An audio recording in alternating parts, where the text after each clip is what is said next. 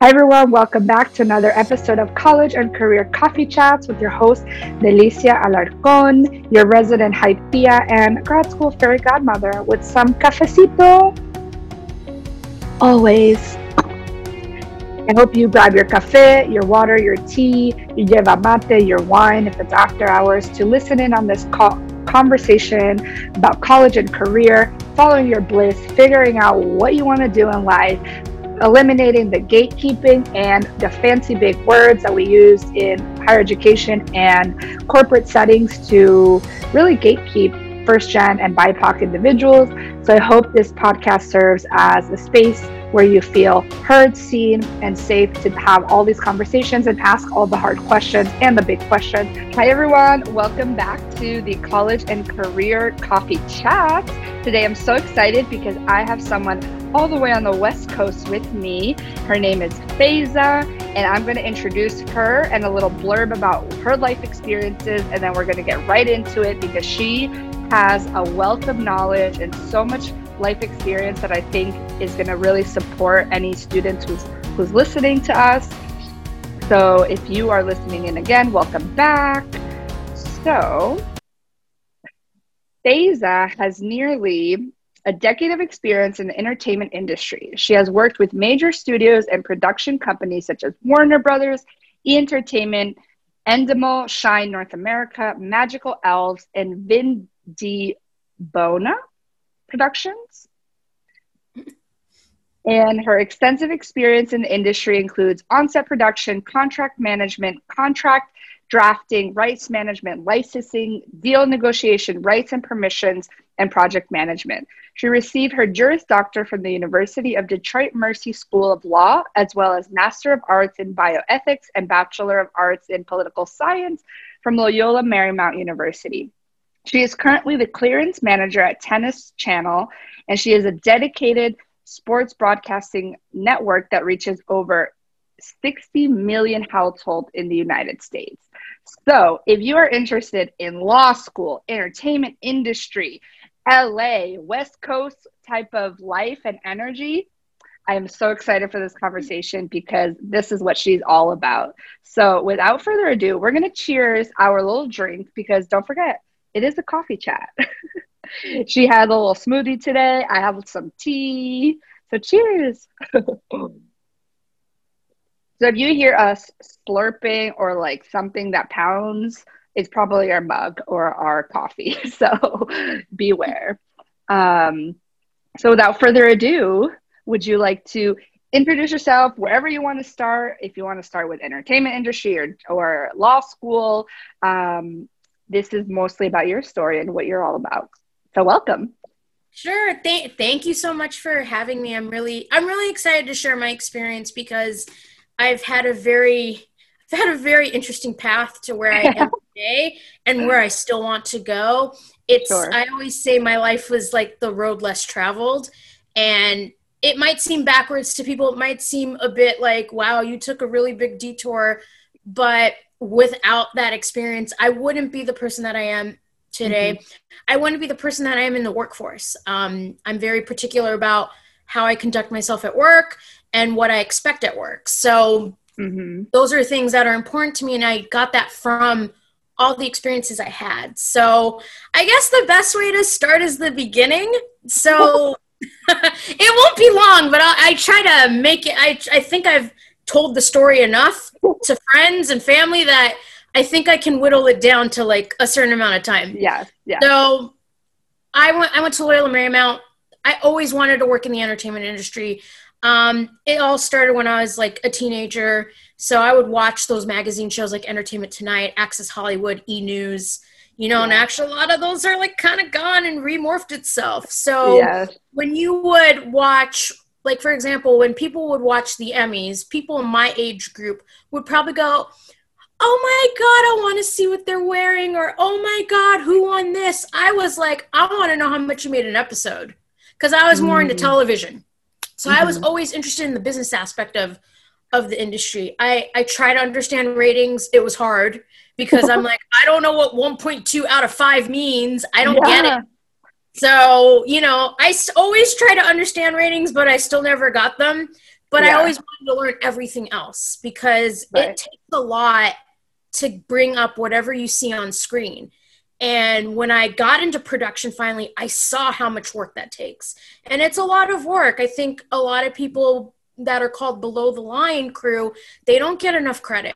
Like, even down to the PA, the production assistant, they do so much for the production. And I saw that firsthand graduating from law school and being a production assistant. People are like, oh, you don't want to be. I'm like, I'm not beneath it because I need work experience. I literally just graduated from law school. I didn't take a bar exam because I couldn't afford it. And I needed money badly. Like my bills were piling up. Like they don't stop because you suddenly come back, because I've deferred before, but after a certain time, it kind of like, you run out and you have to start paying. So I had to worry about how am I going to make money? And, with my mom, when I graduated law school, she recently she became widowed 2 years before I came back, because my father passed away in 2010, and I just couldn't ask her for money. She ended up giving me some money, but I always felt guilty because I'm like, you're not supposed to be doing that. If anything, I should be helping you. And I always kind of have this dread that I should be helping her, and I should be a lawyer, and I should be doing all this stuff. But I feel everyone's path is different. It's different for a millennial than it was for a Generation Xer or somebody that was a baby boomer, which was like my dad's generation. I think, and my mom's too, actually. So, it's very different where you're not at a place for 15, 20 years. You're like, I was told so much that, don't stay anywhere more than 5 years, because if you do, you lose experience because you're stuck in your ways, because maybe a company may not update itself or maybe not update its capabilities. And and technology is always constantly updating, especially like how we complete work and projects, that you fall behind if you stay too long somewhere. That's kind of like now a pipe dream. Now you have to be moving around. So I found myself doing that a lot. When you get into production, you are a freelancer. So you may get a payroll company paycheck for like X amount of weeks or months, but in the end, you're not a staff employee. You're a temporary employee that's under a contract. And just them paying on a separate payroll just makes it easier for them. So you're always looking, you're always hustling. And I enjoyed it at first because I liked that I had time off sometimes, because I felt like doing college, grad school, working full time while in grad school, then going immediately to law school, doing 3 years of that. I was burnt out. I was so burnt out by 2012. It was literally from 2003 to 2012. I'm like, I'm tired. I'm very tired. So I like the idea that there were jobs where I can have some time off, like in between. So my first job out as a PA, I was very lucky. I ended up being at a job that was only for a month that ended up being a year and a quarter. So, which is very rare unless where the production company's making a lot more shows, or they just really like you. They just find wherever to place you. And that's what they were doing for me. It was a little both. Like, things kept coming in. They're like, let's keep her. And, for me, I always felt like I had to prove myself because it was a referral. Like, it was my mom's boss, his friend. She's like, he basically told her friend, my boss, you need to hire her. Like, no, there's no question. Like, you just have to hire her. You have to give her a job. And that's how it is in a lot of times when it's like, in the industry where it's like, just give her a job, So I felt like in many ways I still have to prove myself, because there were people around me that they started with nothing. And, when they hear you got referred or somebody gave you a job, they kind of look down on you for that, because it's like, interesting. You didn't earn that. And I felt that at some jobs I worked at, in particular in Warner Brothers, where, I was relieving somebody for maternity leave, but I felt like I got the sense, she never said it, but I got the sense that she felt threatened because, the former executive referred her. So, and, and you feel like you have to constantly prove yourself to make sure. It's like imposter phenomenon in a different way, where you feel like you're proving yourself. Just I'm like, no, I can hang with you people. That was just my way in. It's not determinative of, I'm a moron, I don't know anything, or, you're just getting this because it's a favor. It was a favor, but I knew, because all the traditional ways I was applying for work, no one wanted me. Everyone kept saying, oh, she's in law school. She should be a lawyer. Why is she not a lawyer? I'm like, because I didn't pass the bar. What? I didn't take one. I got to eat too. I'm not going to go work. I'm not going to work anywhere just so you can feel better about it. Like, I'm going to work at places I want to work at. And if it happens to be a production company of yours, it's going to be a production company of yours, and you have to deal with it. Then you start to learn all these cues where, when people start wishy-washy like that, it's probably not a good place to work at. So I learned that the hard way in many aspects, but as I was when I was freelancing, while I enjoyed the time off, I was starting to get like kind of restless because the work I do, which is like rights and clearances and permissions, it's a very niche position. So, when you're a freelancer, if you find a show and it has like many seasons, you stay there. You don't really want to leave. And if you're at a production company that has a lot of shows, you don't want to leave. And they don't like to retrain new people. They like to use people as much as they can, as long as they can. So I always often found I was either relieving somebody or coming in for a small project, and I started to get tired of that, only because I wasn't getting ahead money-wise. I felt like I had to always explain myself, like, why were you only working for 2 months? Or why were you working for 6 weeks? I'm like, because it was a contract job. I didn't get fired. It was a contract job. So, when you're trying to apply for a staff job, even in entertainment, they don't understand it. They don't understand production at all. And I always felt like many times with recruiters, I was trying to explain to them how our process was, how it was to work in that business. And even though it's the same business, it's just a different part of it. Yeah. So I often found myself very frustrated with HR people and recruiters because they didn't understand. And I'm like, are you even taking the time to understand? Because it just seems like you're looking for keywords and that's it. I'm like, you're not looking at it holistically. And I know you're not, because I'm not getting selected for anything, you know? So I felt like the more experience I got, that became easier for me.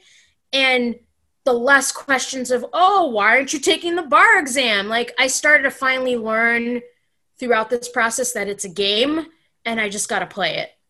Unfortunately. I'm a very honest person. Like, I'm not a liar. I don't like to fudge anything, but I had to say it in a way where it was okay for them never to worry about it. So I would go like, hey, I don't know when I'm going to take this exam. I'll take it someday. I'll just take it someday. I don't know when that is. I'll let you know when I pass. I'll let you know. Look like you can't really question it, because people who are not even in my position, they would get the job. Like, you think that was the better fit? And then they leave after a year. I'm like, so what good was that? Mm-hmm. Yeah, and that's why I love. Oh, no, you're good. I was just going to say, this is why I really wanted to have this conversation with you, because on this podcast, it's all about removing the veil and the kind of gatekeeping that exists in the job market, and tell it like it is, right? You just mentioned how you're honest and you're to the point. And that's why when we first met and had our first conversation, I was like, oh, wow, we have to have her on here, because you're going to tell it like it is for the entertainment industry, for lawyer, and how to navigate the interview process, right? Because what you're talking about is how to answer questions that are very nitpicky in the interview process, but build your resiliency throughout the journey, right? Yeah, I mean, like, it gets tiring. I remember...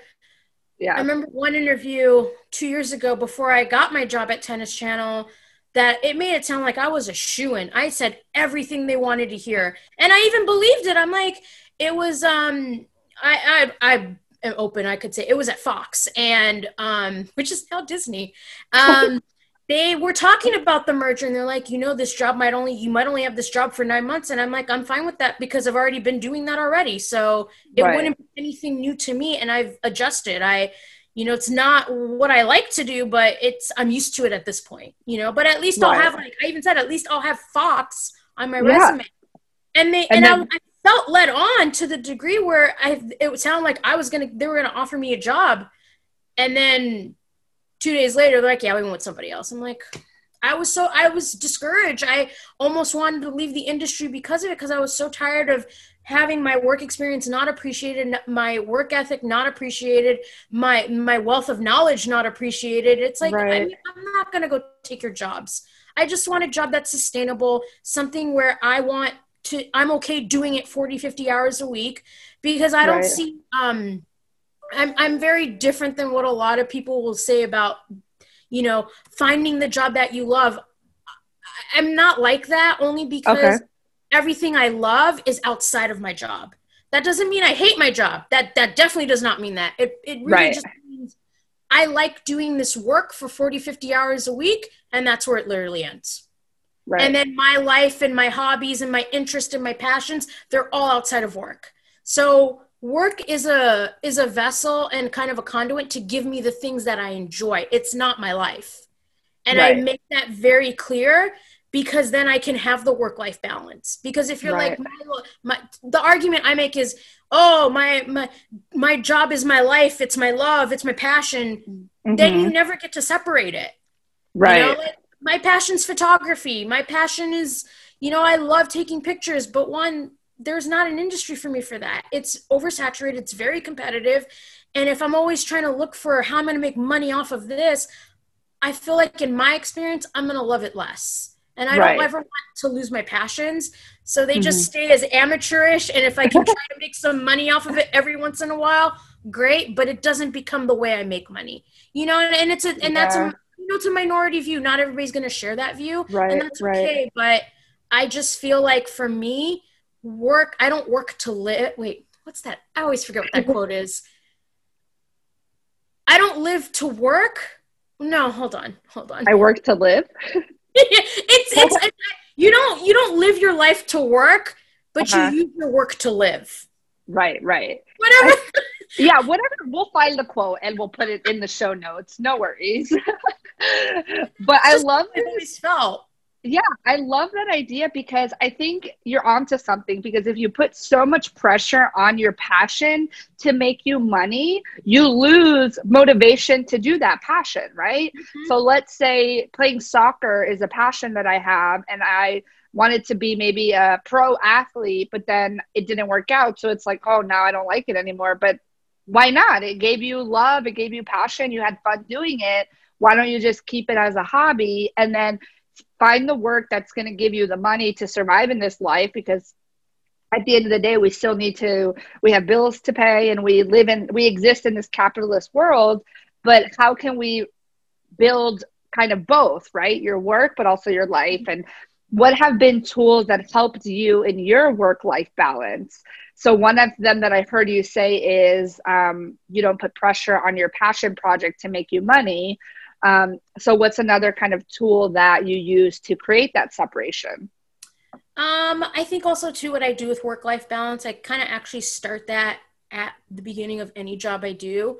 So for example, I didn't ask in my current job, but I did eventually ask my boss. I'm like, so, hey, boss man, do you expect me to like work outside of my hours? He's like, no, your job, the way your job works, you don't need to be answering emails like all hours of the night. I don't expect you to do that, and you can answer them in the morning. And that's the end of it. But at other places, I remember many interviews I had before that, I asked, like, do you expect them to be still on the clock after they've left the office? And that was always kind of a giveaway if I wanted to work there or not. So, and most of the time it was yes, but sometimes it was no. Or like, we want you to be working, you have to have your own cell phone. And I'm like, I want my own, you got to give me a cell phone. I'm not using my personal cell phone for your work. Nope. You learn that. Go ahead. Oh, you learn those sort of things. And then the big one was the first, and this is where I do almost at every job. I leave the office for an hour for lunch, or however much time I have for lunch. I leave. I don't eat at my desk. I will never do that. At this job, I might have done it one time because I was lazy. But I leave. I physically leave my desk, even if it's for an hour. And, even as like, I'm a Muslim and I do Ramadan, Just because I'm not eating doesn't mean I don't get my hour. I still get my hour. If I want to walk around for an hour, I get to walk around for an hour. I take those breaks very seriously because my first job I had when I was working at E, I remember I picked up something and I went right back to my desk because I thought that's what you do. So I was eating actually because I'm like, this is now my like 30 hour break. I want to eat. And then people started asking me questions to do work and I'm like, no. And I've never got to eat. And I was very angry that day. So from that day forward, I always left because I had to absolutely leave. Even that means I take a later lunch. I was fine with that. Like if I take lunch at like 2:33, I need that's my time. So, right. And then every job ever since I ask, are you okay with me doing that? Because I do take the hour. And I think it's just so important to create those boundaries at the beginning. Or like sometimes I tell people, when I work with production, I say, I don't check my email after I leave. It's 6:00, I'm done. Or 6:30 or whatever it is. I don't mind staying late, but the minute I leave, I don't want to hear about it until I come tomorrow morning. So, or the next day. And then for weekends, it's the same way. I'm like, because the people I work with are a lot of third parties that have business hours. They're not going to have weekend hours. So I always have to frame it that way too with them. I'm like, right. You can ask me, you can email me all you want Saturday morning, but if they're all closed, I can't even until Monday anyway. So I just learned very early on, it's not worth it being a martyr because you don't get any recognition for it. You know? Yes. Say it louder. There's no reason to be a martyr. Like you are only shooting yourself in the foot when you do that. And you're only being a disservice to yourself. Like when I was a PA, I'd see PAs nervous and scared. Like, oh my God, I have to do. I'm just like 99% of the job is showing up. Just do what you're told. Like you're confident. You can go get coffee. You can do an order. You can go do pickups for equipment, you know? And I felt like I had the confidence in doing it. Even though I felt like I still had to prove myself, I had the confidence where I didn't walk nervous. I was always pretty confident in what I did, you know, at work. And I felt like that came from myself because, you know, in college and I didn't have mentors. I didn't know what to do with them. That's why I never utilized them. I never did an internship in college. And, you know, I did the student newspaper. That got me my first job. But, you know, other than that, I didn't have like the typical traditional path that you should have in college to enter into the workforce. And law school was the same way. I didn't, because my first year was so hard because I lost a parent, my grades did suffer as a result. So I was very not confident in doing internships because they'd look at my GPA and throw away my application. So I never felt confident, but I always did. You know, we had clinics, which is kind of like you work under a supervising attorney, which is your professor, and you do that. Like we had to do one. I did two because I know I didn't have enough experience, you know, and I wanted to feel somewhat more confident, but I kind of learned along the way from a lot of lawyers, you learn that on the job anyway. I'm like, oh, of course. Oh, of course. Before we talk about law school, because I have some questions about that. If you're listening she talked about the interview and how important it is to ask questions, to say, hey, these are my boundaries in the work environment. And it's important to understand for students, if you're listening, is you are also interviewing the job too, right? You also hold power in the interview process. So you can ask these questions and set those boundaries, like Faiza mentioned, right? Asking if you expect me to respond to emails after work hours. And number two, do you expect me to respond on the weekends? And like she said, she gets up from her desk to take her lunch. You, by law, are given 30 minutes, right? For lunch, or an hour. At least 32 an hour. Yeah, 32 an hour. So that is your time that you're given by law. So that is your time to leave to eat your lunch. If you want to go take a walk around the building or whatever you need to do for yourself, that is your time. So I think those are really important boundaries to start learning through the interview process, because what the company tells you is going to give you a clear indication of how they treat their employees. So I love that story that you shared with us about work-life balance and how you set those boundaries even in the interview process, which I think is such a golden nugget. It's important because, and I learned that the hard way. That's why I became a little bit more, it's kind of like, retooling your toolbox and making sure that, like, oh man, one job, I did all this. Why? Oh, I never asked that, and then in the future, I remember when I would leave a job, I'm like, oh, okay, next time I can ask this. And I think you hit it so beautifully. It's a mutual process. They are asking questions as much as you are asking them. And at the end of the day, I always want people to feel empowered when they apply for work. Right. So, for example, it's like you are a free agent. You can literally go anywhere you want, apply anywhere. And you're applying 50, 60 jobs online every chance you get. But for the companies, they don't have many avenues. All they got is what's on their portal, a recruiter, and maybe some referrals from current employees. That's all they got. And then they have to work with whatever they have. You have the luxury of going everywhere. They have limited resources and who to choose from. And in the end, they are taking a risk in who they pick, regardless of how qualified they think they are, because you can look great on paper and then still be terrible at the job. Or, you know what I mean? So it's I always say, like, you have so much power that you don't even realize that. And it took me a very, very long time to realize that I had a lot of power, and I wasn't afraid to ask questions anymore. Cause sometimes I'm like, what questions am I going to ask these people? I just want money. But then at the end you start to learn, like, job. So at the end you start to learn you're here 40, 50 hours a week. You're there 5 days a week. A lot of your time is at work. So you want to make sure you're asking enough questions that work for you so you feel comfortable going there every single day. And I think that's what I liked working about in my freelance work, not so much my staff, is that I always felt good coming in every day because I knew it was going to end eventually. And with my current job too, I mean, my job is very flexible. My boss doesn't micromanage me. It's an environment where everyone in my department leaves to take a lunch. I don't know when that ever happened in any of my work. Everybody at least leaves to at least get lunch or to make a phone call or whatever. They don't feel tethered to their desk. Some days might be busier than others.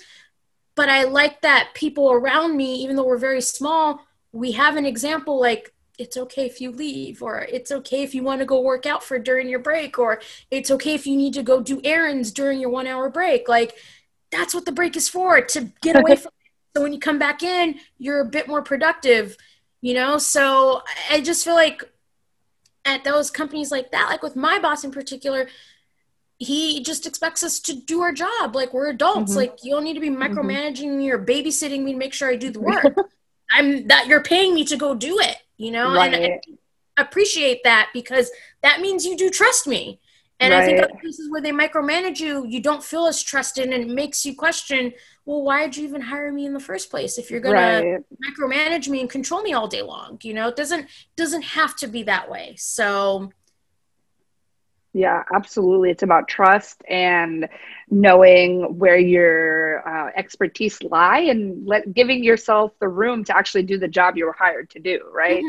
I love this conversation, having entertainment industry, law school, and kind of figuring out and navigating your path as a child of immigrants, which we touched a little bit about the nuances with that. Are there any last words of advice that you would like to give any student listening in?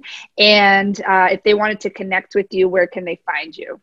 Oh, sure. So I think any just last minute stuff, I know it just, what is this generation? Generation Z? Generation A? I don't even know what they are anymore. Gen Z. It's Gen Z right now still? Okay. Yeah. I think with them, it's like the world is harder. That's not lost on me at all. It's a pandemic, and the ripple effects of that pandemic will go on for probably years. But I think learning to be resourceful and making do with what you have is enough. It doesn't mean you're mediocre. It doesn't mean you don't want to strive for excellence. It's just giving yourself the grace, like, hey, this is what I got right now. The way you can be excellent is to be excellent in the things that you do have that are in your control. So be excellent in what you have, and not so much, why can't I do it this way? You're not mediocre. And I think if you turn off all the noise Mm-hmm. and not compare yourself to others, it does you wonders, because then you're on your own path. And go to people when you want support, not to size them up going, all right, well, I'm doing better than them. Oh, crap, I'm not doing better than them. Because it does you no good. And as the world gets more interconnected, especially with geopolitics, we become more interconnected, and we can't just be isolated anymore. We have to work together. So see it as an opportunity, as working with future peers. Like, that's what we say in law school. Like, if you stay in the state you're in, that's the people you're going to work with. Mm-hmm. So you better make sure that you can be around these people and collaborate with at least a few of them. Right. You know? The legal communities are small. Even though we say there's too many lawyers, they are the immediate legal communities in your city are actually quite small, where you will get to probably know everybody within 5 years. Right. Oh, Absolutely. and then how to contact me. So you can find me on LinkedIn. I think my name is posted on my Zoom. Just look for me with that. And then it'll say The Last Job, will say Tennis Channel. And then you can also email me. My email box is forever open. It's F as in Frank, and then my entire last name, mokhtar@gmail.com. And it's all one word. So those are the best ways you can contact me. And even if you see this podcast months or even after the fact, you know, the inbox is always open. Like, and the LinkedIn request is always open for you to accept, because these questions are, I don't think, you know, I don't care. Like, I'm always interested in helping people, because I know I didn't have a lot of resources. Mm-hmm. You know, my parents did the best they could, but I don't want others to feel that there's no help, you know. Right. And then, like, my situation is very different than many others. Some people could even have it worse than I have, but I don't want people to feel alone or feel like they can't go to college or get that dream job because they don't know who to go to. So I always feel like I'm one person, but one is better than zero. So yes, please never hesitate to ask any question. You know, anything we talked about, you know, I'm happy to answer, even do a chat or just get you figuring out like where to go. Like, I do like essay. Like, I used to read personal statements, like for grad school. Like for random people online too. I was in a forum and I'm like, I'll read your essays. I did that for one person, and like, I think I became Facebook friends with her because of it. I'm still friends with her. So because I read her essay, you know, and I love that. And we went over and I did it for friends, and, you know, I did it for law school. I used to do it for the legal fraternity I'm in. Like, I would offer it to our pre-law students if they want to go to law school. And I would always offer it, so that even that, I'm always open to reading personal statement, because, you know, sometimes people think like, hey, like I have to write this sob story. And I'm like, no, you don't have to.